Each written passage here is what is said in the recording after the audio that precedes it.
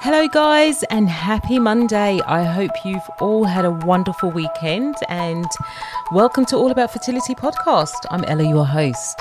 In the last few weeks, I have touched base on other ways of having a family, and we've heard from Beck and Leonie's surrogacy story. We looked at other ways of accessing an egg donor. Now, today, I'm still keeping it relevant to the fertility journey. However, this is actually supporting the donor program. If you've been following this podcast, then you'll know that my husband and I, we used a sperm donor. And the process is actually really quite strange because you're sitting in front of the computer and you're literally picking out the other half of your future children. And I think we sat in front of the computer with a glass of wine and, we flicked through each of the applications and looks at baby photos and, read the application. We're given the standard criteria list, such as, height, weight, hair color, education, eye color. But what if you can take it further? What if you can match the donor's facial features to that of your partner so your future children will resemble both of you? Now, I don't know about you, but I know that I would have loved to have that option. And it is possible because the software does exist. I'm speaking with Joshua, the product owner at PhenoMatch, a company dedicated to improving the donor selection process for IVF patients.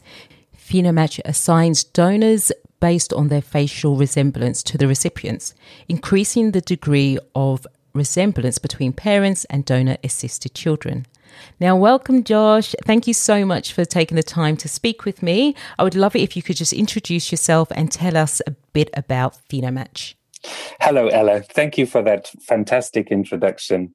Yes, I'm the product owner at PhenoMatch, and what we do is AI facial matching for donors and recipients. So what that means is we can take a photograph. Let's imagine we have a heterosexual couple and we're looking for a sperm donor. So we can take a photograph of the man's face and then using artificial intelligence, compare that to the potential donors' faces and find the donor with the greatest facial resemblance. And of course, the objective there is that we can increase the degree of facial resemblance between donor-assisted children and their parents. Now, I just love the technology behind it and how it helps people get closer to having a child that resembles each parent. It adds another layer to the whole selection process. So can you tell us how the software actually works?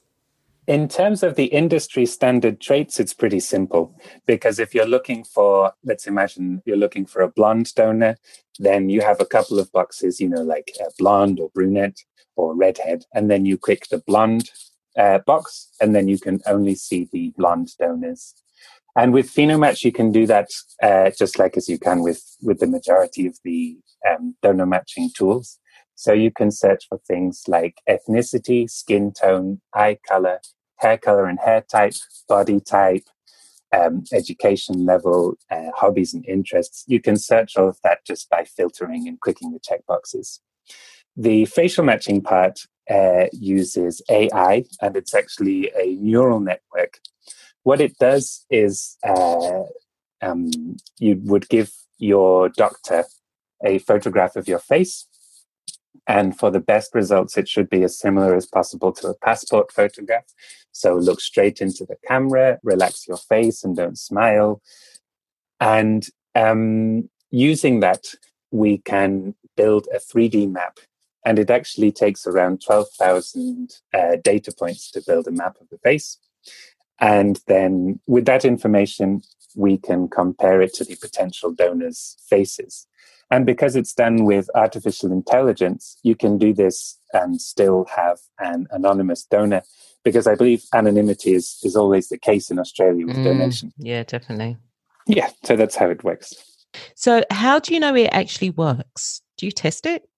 Yes, we do testing, and I personally do some of the testing myself. Last month, and I'm talking about, it's December now, so I'm talking about November 2020, I did a test which involved 600 human faces, and I asked, and there were 600 random human faces. And also I included a photograph of my brother. And then I asked the algorithm to identify which of those people was most phenotypically similar to me. And of course, it's able to identify my brother very accurately with a very high PhenoMatch score and very efficiently. And the reason it can do this is because what we're looking for when we're looking for a donor is phenotypic similarity. So the phenotype, these are the traits which are visible in your face, which come from your DNA. So by doing the test looking for brothers and sisters and identifying members of the same family, we can see that what we're looking for is phenotypic similarity. Now, that's pretty amazing, because I've seen a few of your YouTube videos, and I've seen a picture of your brother, and you actually don't really look alike. So it's pretty amazing that it's actually picked up that you're brothers. Yeah, there's a couple of things that the algorithm can do, and one of those things is avoiding bias. It is true that me and my brother, we don't really look very similar, not really, but the algorithm isn't fooled by things like having a beard or being a little bit fatter or thinner, because of course weight is not something which comes from your phenotype. It's something that changes over time. So those are things where a doctor might not necessarily spot the phenotypic resemblance, but the algorithm is able to, because it's more objective. Now, you mentioned about heterosexual couples. Does it work with same-sex couples? Yes, of course. The heterosexual couple example is the easiest way to explain, because you have one man and one woman, and it's a little easier to understand. But yes, you can use photographs of men or women, and you can search for photographs of men or women. And the algorithm is still able to get very accurate results, even when you're searching cross-gender. So it works for both egg and sperm donations? Yeah, that's right. Yeah. The facial matching is really a tool which can be applied in various situations. And yeah, we can do egg or sperm, and we can work with heterosexual or homosexual. Yeah, okay. So in Australia, the sperm donor program is anonymous, and we're not actually able to see the pictures of the donors as an adult. So when we were looking for our donor, we could only see them as a child. And I think that's across most clinics. If they are Australian donors, I mean, if they're from the States, then you can see them as an adult. But how does the software actually maintain this? Well, this is the same situation that we have in Spain. Donors are anonymous, so patients don't have access to the donor that they'll be using. And so the way that we can do this legally and helping to protect donor anonymity is, the fact that clinics normally have access to large amounts of medical data on their donors. And some of that information, for example, DNA, is of course identifying. And so a photograph of the adult face can be considered the same as medical data, which is identifying. And so the clinics can have access to that perfectly legally. That's the case in Spain and in the UK. Even if it's just for purposes like identifying the donor when the donor makes the donation. And so if the clinics can have access to the photographs of adult donors, then they can use it for the PhenoMatch process without sharing that information with the patient. And so donor anonymity is protected, and yet we can still find the donor with the greatest facial resemblance to the patient. And so what sort of scorings do you see from a donor match? Is it 100%, 99, 50%? It actually isn't a percentage because, of course, there can be no zeros, because all humans have, a similar number of eyes, and the nose is normally in the middle. So if you get a 0%, it's probably not a human that you're looking at. But the scores do go from 0 to 100. And of course, this is one of the problems that we tend to have when explaining the tool to patients. Because what does a patient want? Well, the patient probably wants around 95% or 97%, you know. But the fact is that facial matching, if you get something above 90, you're likely to be looking at 2 photographs of the same person. Yeah. Anything above 80, and there is a fairly strong chance that there is already a genetic connection. For example, me and my brother get a score of around, I believe it was around 85. And you don't really want to be having children with anyone that looks so similar to you. But yeah, so realistic scores, acceptable scores, anything above 60. And we're talking about a decent degree of facial resemblance. Now, I'm not sure whether this is a question for yourself or for the clinics. However, once the intended parents have a match, do they get to choose their own match? This depends on the legislation in the country that you're operating in, the degree of choice that the patient has. Normally, they get some information and are allowed some choice. But yeah, that really depends on the clinic, and also more than the clinic, it depends on the legislation in that region. I only asked because I was watching a YouTube video about Venomatch, and the fertility specialist said that they choose the matches and only present a small amount of maybe 2 or 3, and then the recipient chooses.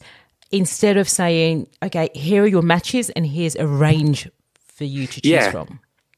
This is something which is fairly common in Spain.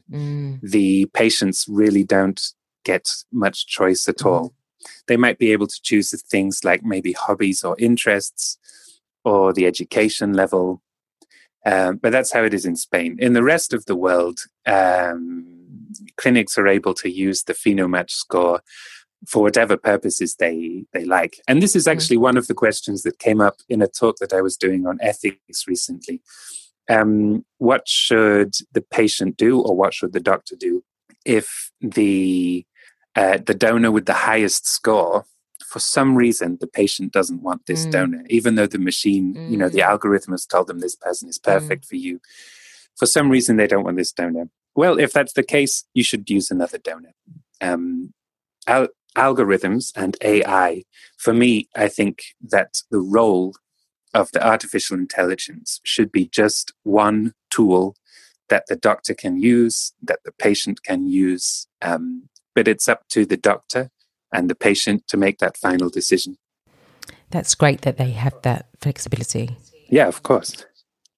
Because a match can look fantastic on screen, but then when you're reading it, I know for us, when we were reading the applications and we read what the donors wrote in their profile, we went with the donor that really wrote a really touching piece to the intended parents and to the future children. And that was a no-brainer for us. Whereas for someone else, it could be something completely different. Yeah, of course. What we do, or at least what we try to do, what I hope that we do, is give the patient more criteria and, more options and more different ways to choose. For some people, their facial resemblance is the most important thing. And for other people, it's not so much of a priority. One of the feedback, or some of the feedback that we get from clinics, one of the questions we tend to get is, what happens if people don't want a Phenomatch baby? What if they want the Brad Pitt baby or the Angelina Jolie baby? Then we say, okay, then not everyone wants to use our tool, and that's not a problem. So the clinic has a choice whether to turn it off and on for a particular... Yeah, that's right. Okay. So how many clinics are using your software? And does the clinic need a large donor database for the software to actually work? We work with around 100 clinics, most of which are in Europe, but we are currently operating in also Asia and Russia and Southern America, including Argentina, Peru, and Brazil. Wow. So we are operating internationally. We are not in Australia yet, but there might be some news Hopefully on that soon. front fairly soon. Yeah, that's right. Hopefully things Yeah. Does the clinic need a large database for the software to perform at capacity? Because there is a shortage of donors across Australia. Now, suppose a clinic doesn't have up to 600 faces in the database and it's half or even less. Yeah. Of course, the facial matching, you can do it with just one person, just one potential donor, if you're interested in knowing the score. So it's not necessary to have a huge donor database in order to use PhenoMatch. Of course, like all artificial intelligence, the more data you have, the better the results are going to be. And actually, one of the other things that PhenoMatch, as a company, one of the other things we're trying to do is to increase connectivity between different donor banks and different clinics. So by standardizing the connection and the search criteria, we are actually able now to connect various clinics with various different banks, which increases the number of potential donors available. And that's something which really, as you know, of course, the more choice you have, the better it is for the patient. Yeah, definitely. And how can clinics access PhenoMatch? So because everything is online these days, it's really simple. If a clinic wants access to PhenoMatch, we can connect to their donor database in about 12 hours. The best way, if you're a clinic listening to this, is to go to phenomatch.com, and that's PhenoMatch with an F because we're a Spanish company, and contact us through there. That's really super fast. Then I will have your details in the show notes. So if there's any clinics out there listening who are interested in learning more, or you're perhaps someone who is going to use a donor and keen to understand more and perhaps want to ask your clinic about it if you're in a country where PhenoMatch is, either way, please reach out and have that conversation with Josh. We see technology evolving with IVF all the time, and someone will pioneer a protocol, a tool for, to make the process more successful. I'm just glad that you've created something that pushes the envelope for the donor program, which will help intended parents with more choice. Yeah, that's right. The matches that we get are only going to be as good as the donors that are in the databases. So I'm not sure. I'm quite sure that we probably have the same problems because in terms of donor recruitment in Spain and in the UK, and I'm sure all around the world. So hopefully the way that we can connect clinics and banks together goes some way to help with that problem. Yeah, definitely. And how many people have you helped? Do you know? I do know. Yes, I'm always I'm always keeping track of this kind of information. Since 2018, I believe around 7,500 families, more or less, have used the PhenoMatch technology to get started. And that's something that I'm very proud of. And so you should be proud. That's amazing. Now, we know that the technology works and you have happy families, and I know that there's going to be a lot more to come. Josh, you're doing such a great job, and thank you for spending the time telling us more about PhenoMatch. Now, I wish you much success, and I really hope that more IVF companies see the benefit of this software. And I hope Australia and New Zealand jumps on board and embraces the technology, adding it to their donor programs. Thank you very much for your time, Ella. And please do put my email address in the podcast info, because I'd love to hear from Australia. Excellent. Will do. Thank you so much. Thank you very much. Bye.